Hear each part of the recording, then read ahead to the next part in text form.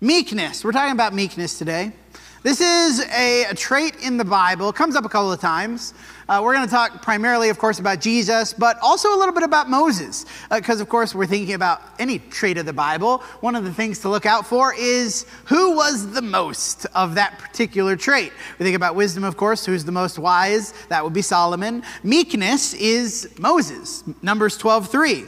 The man Moses was very meek, more than all the people on the face of the earth. Now, it doesn't say he's the meekest man who ever lived, but all the people of the earth at the time, Moses is the meekest. Of course, Jesus says, blessed are the meek in Matthew 5:5, for they shall inherit the earth. Jesus says it again, and this is where translation becomes difficult. Matthew 11:29 and 30. Take my yoke upon you and learn from me, for I am gentle. Now this word underlined gentle. Same word in Matthew 5:5, meek.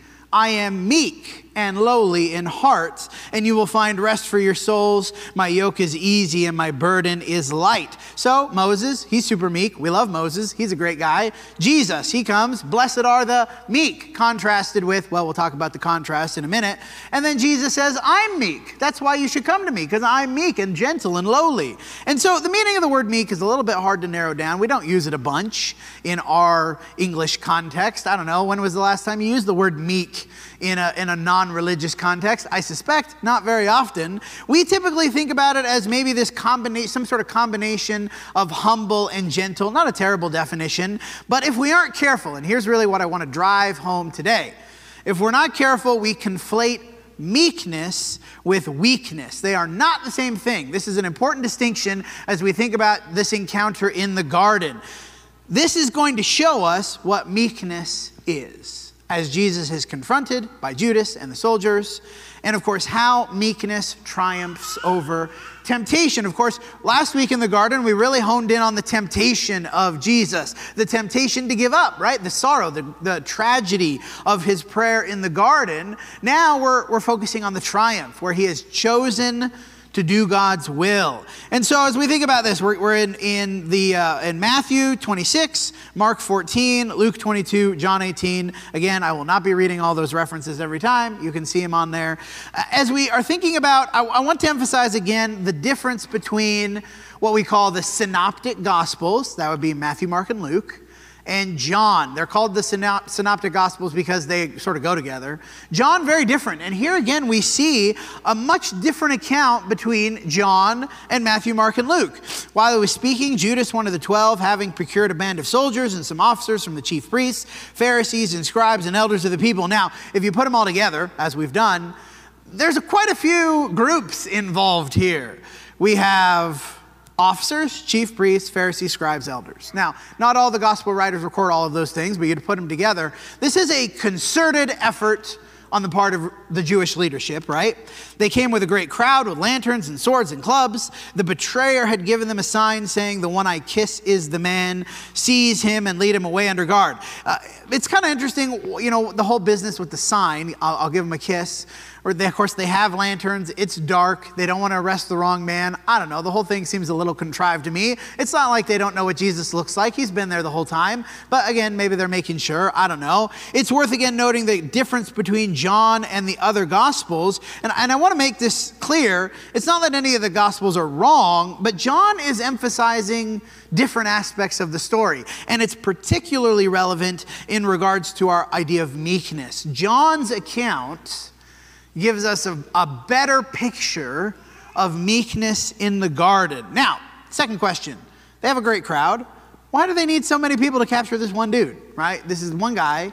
Now, I don't know, maybe they're thinking he's going to have a crowd with him. He often had crowds with him. Of course, he knows Judas. We read this last week. Judas knows he often goes to this place. He withdraws to pray. There's never been any indication until now that there will be armed combat. Like the disciples have never exhibited, well, one of them, I guess, the zealot. But most of the disciples have never exhibited any particularly violent streaks. Now, in several of the Gospels, there's a side note earlier in the story that they have gathered. They have a couple of swords up until this point. Why so many people? Now, up until this point, remember, Jesus has been confronted several times and he's escaped. A couple of times he seems to, it's hard to get away from it in the text. He just seems to teleport a couple of times out of the grasp of the different people that want to get him. So maybe they're thinking, okay, enough's enough. We're getting a good crowd. We're going to go get this guy once and for all. That really themes have come to a head. And so Judas comes, and he is going to have this sort of sign for the people. This is who you're going to grab. And maybe they're thinking, of course, if Judas goes first, then we won't scare him away. We won't scare Jesus away if they see just us coming. Of course, that's defeated the point. They come with this giant crowd. It's not like Jesus doesn't know, oh, well, this is the time. I guess I better stick around. But the whole thing is a little weird to me. As we keep reading, he came near to Jesus at once and said, "Greetings, Rabbi." He drew near to Jesus to kiss him, but Jesus said to him, "Judas, would you betray the Son of Man with a kiss?" Of course, the implied answer, or the implication of the question, what are you doing? Why are you doing this? Now, of course, Jesus knows. Judas kissed him, and Jesus said, "Friend, do what you came to do." There are 3 synoptic writers, Matthew, Mark, and Luke, really make sure the reader knows that Jesus is not taken by surprise. He knows what is coming. He knows what's going to happen to him. John has been saying that for the last 5 chapters, beginning in chapter 13.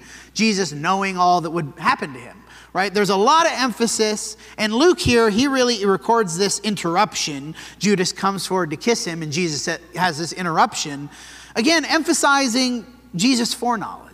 He knows what's happening. This is not taking him by surprise. The foreknowledge is an important part of meekness in the story. As we think about what meekness is in the life of Jesus, meekness is not inability or weakness or insufficiency. It's not a lack of something. Jesus knows what's going to happen. He is understanding of what's taking place. It's not like he didn't know or was taken by surprise. There is a deliberate choice in meekness. It doesn't imply the inability to affect change. That's weakness, right? And this is where we have to really make this distinction. Humility, gentleness, meekness, they're not the same as weakness. Weakness implies that you can't affect the outcome, that you have no ability to direct what happens in your life. That's not the point. The point is we have the ability to direct the outcome. We have the ability to influence events, but we choose not to. Moses was not particularly unable. We think about Moses. He spoke to God face to face. He demonstrated great miraculous power through God's help. Of course, Jesus is the Son of God. Moses and Jesus, who are really the epitome of meekness in the Bible, neither of them are particularly unable. So why are they called meek? Of course, part of what makes this story so powerful is the willingness of Jesus to go along with what's happening, right? The deliberate choice to go along with what other people are doing. Now, the next section, of course, emphasizes what could happen if Jesus so chose. We think about what happens in John 18, and John is the only one, again, that records this. We think about this. This is, of course, he's talking about the angels, and I do wonder if there was some sort of light or some sort of something that happened extra, because when John records this, the falling down. We read it just a minute ago. Jesus, knowing what would happen, came forward and said, "Whom do you seek?" They answered him, "Jesus of Nazareth." Jesus said to them, "I'm he." Judas, who betrayed him, was standing near him, or standing with them, rather. And when Jesus said to them, "I am he," they drew back and fell to the ground.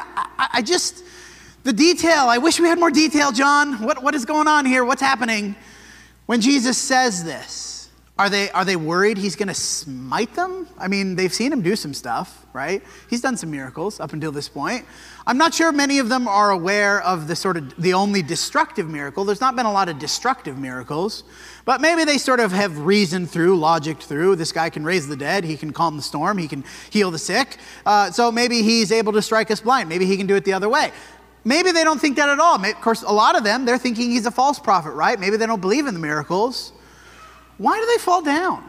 They draw back like he says this. And I don't know if it's his overwhelming presence, if they're worried, if there's some sort of extra thing that's going on here, but they are clearly in awe. And if not in awe, maybe in fear. There's something extra happening. When Jesus said to them, "I am he," they drew back and fell to the ground. So he asked them again, "Whom do you seek?" They said, "Jesus of Nazareth." Jesus said, "I told you I am he. If you seek me, let these men go." And Jesus is sort of, mocking them. Maybe that's not the right word. "What are you doing on the ground? I'm here. Just get me. I told you, I'm the guy. What are you doing down there?" Sort of, Again, it's hard to say because we don't have the inflection in the text. This was to fulfill the word he had spoken, "Of those whom you gave me, I have lost not one." They came up and laid hands on Jesus and seized him. It's almost like a movie scene, right? The hero, he's the hero of the story. He knows what he's capable of, but Jesus is not concerned about himself. Who's he concerned with? The people around him, right? "Take me and let them go." And it's not like there's some overwhelming force here that Jesus can't overcome, but even in this moment, Jesus is not thinking about himself. He's thinking about his friends. Now, of course, he's also thinking about prophecy, but I think we can't separate Jesus' concern for his friends out of this story, right? Don't deal with them. I'm the guy. I'm here. Take me. Let them go. Demonstrating once again submission, subservience, that he's willing to put others first. And we might ask, what happened to the weeping, distressed, troubled man of a few hours ago, right? In the garden, weeping so that his sweat became like drops of blood in agony, in anguish. What happened to that guy?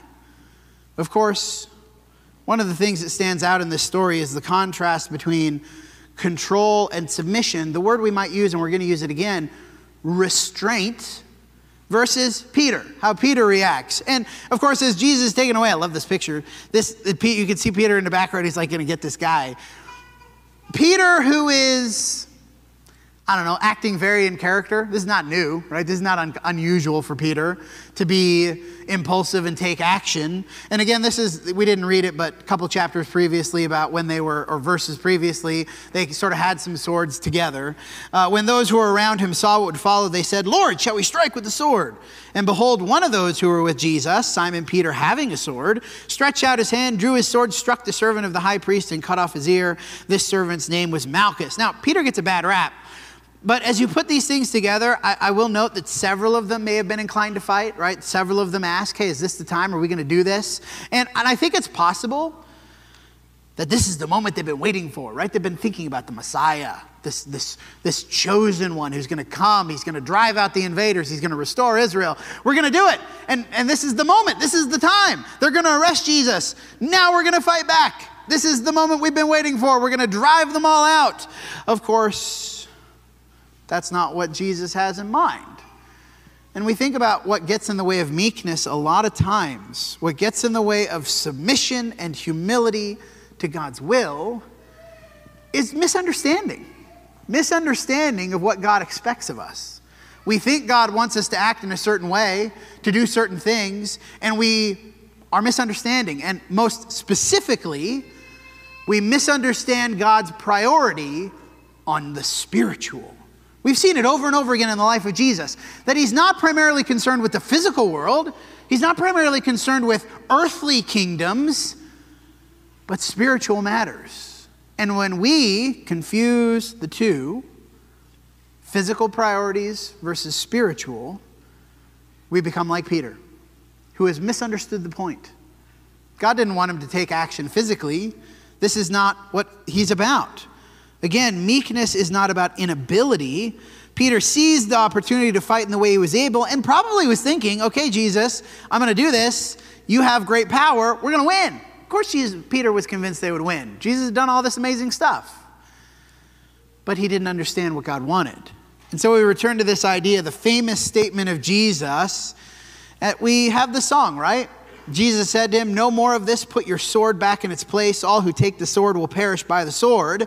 Shall I not drink the cup the Father has given me?" And remember what he said, "Take me, leave these others." He doesn't want to lose a one that has been given to him. All who take the sword will perish by the sword. I definitely think that if Peter keeps going, Jesus is saying, you keep doing this, they're going to kill you.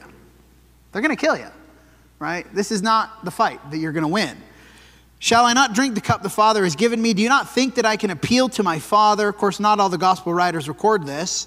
"And he will at once send me more than 12 legions of angels." How then should the scriptures be fulfilled that it must be so? And he touched his ear and healed him, of course, Malchus's ear. Matthew goes into the most detail, giving us this famous song, 10,000 Angels. Of course, you'll note, 10,000 is not the same number. You could say if the legion was different, but 10,000 just rolls off the tongues. If the song was 12 legions of angels, it just doesn't work as well. But the point is the same, right? The point is, it doesn't really matter. The number's irrelevant. The specific number is irrelevant. He can call enough angels to destroy the world. Whatever number that needs to be. And quite frankly, one. One is sufficient.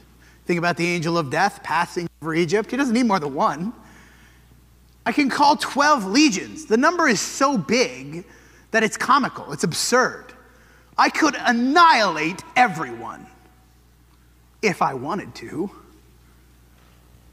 But Jesus doesn't just stop Peter. He goes above and beyond, right? Putting the conflict aside, but then goes above and beyond to actively bless one of the arresters, right? One of those who's going to get him, Malchus, one of the servants. Not only does he stop the fighting, he heals that guy. In the midst of being arrested, he's about to be put to death. Let me pause here and be a blessing to you.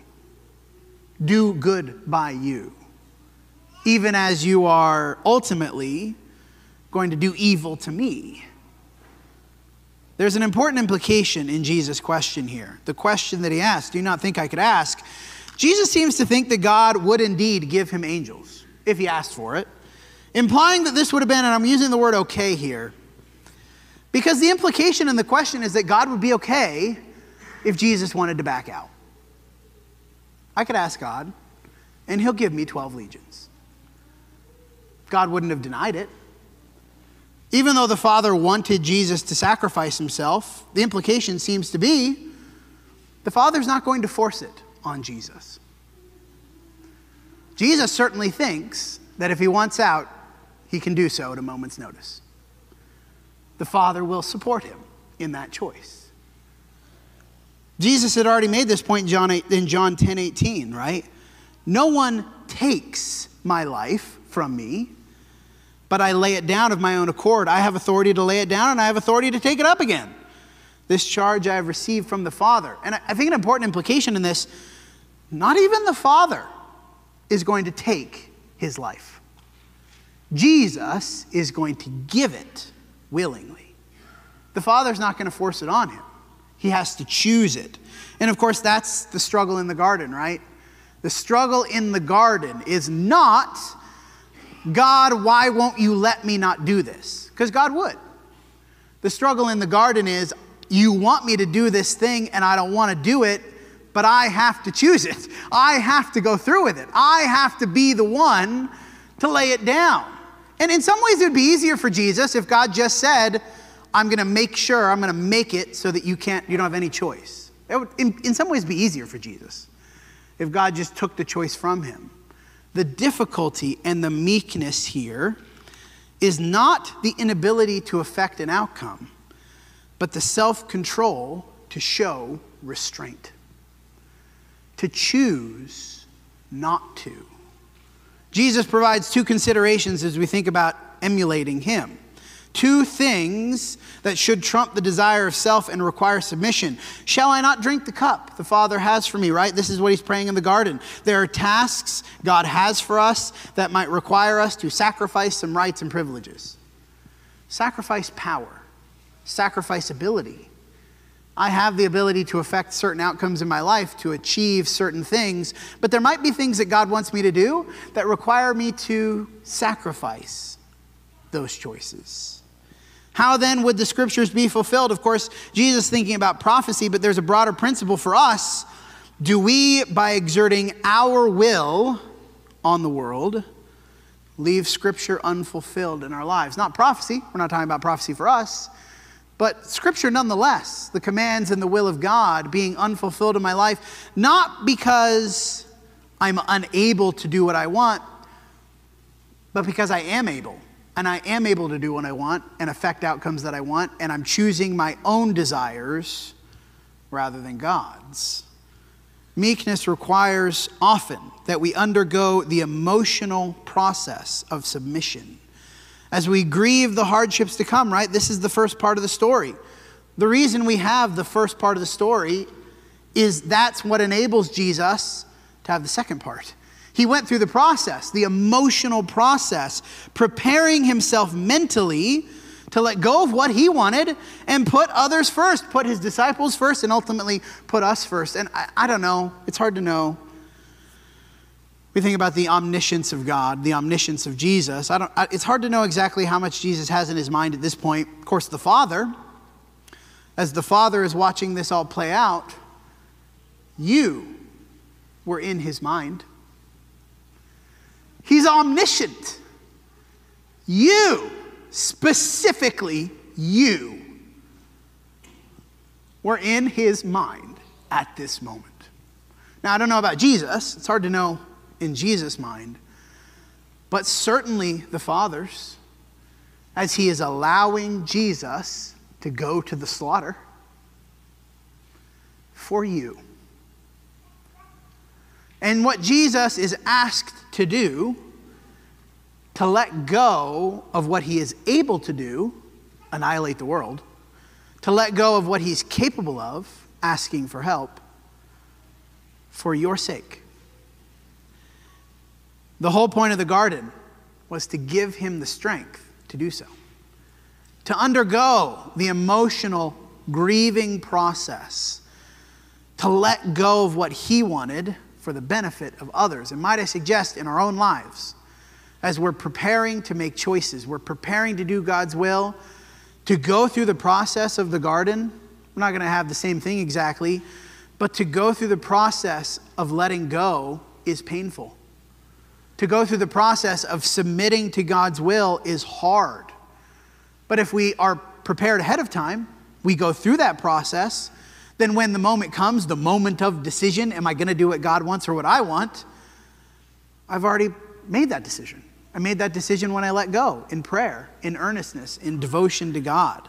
Philippians 2:3-7, do nothing from selfish ambition or conceit, but in humility count others more significant than yourselves. Let each one of you look not only to his own interest, but to the interests of others. This is meekness. Have this mind among yourselves, which is yours in Christ Jesus, who though he was in the form of God, did not count equality with God a thing to be grasped, but emptied himself by taking the form of a servant and being born in the likeness of men.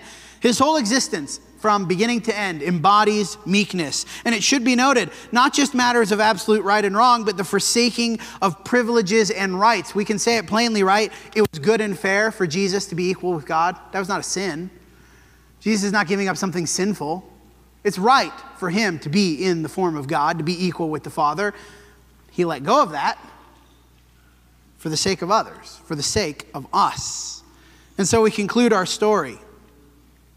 Then Jesus said to the chief priests and the officers and the temple elders who had come out against him and to the crowds, have you come out against a robber with swords and clubs to capture me? Day after day I sat in the temple teaching, and you did not seize me. All this has taken place that the scriptures of the prophets might be fulfilled. This is your hour and the power of darkness. Then all the disciples left him and fled. At the end of the day, true submission to God's will comes not when we're forced to obey, but when we choose to obey. Jesus was always in total control. That's the point, right? I was with you day after day in the temple.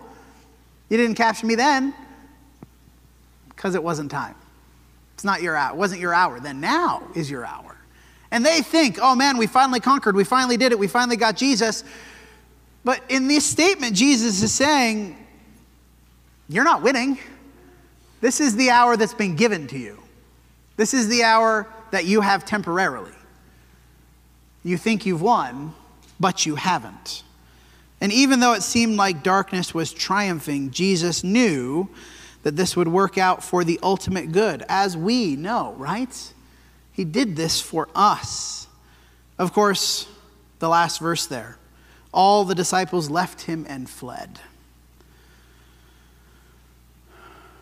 I'm worried that that's us. Because it's hard to let go of what we want.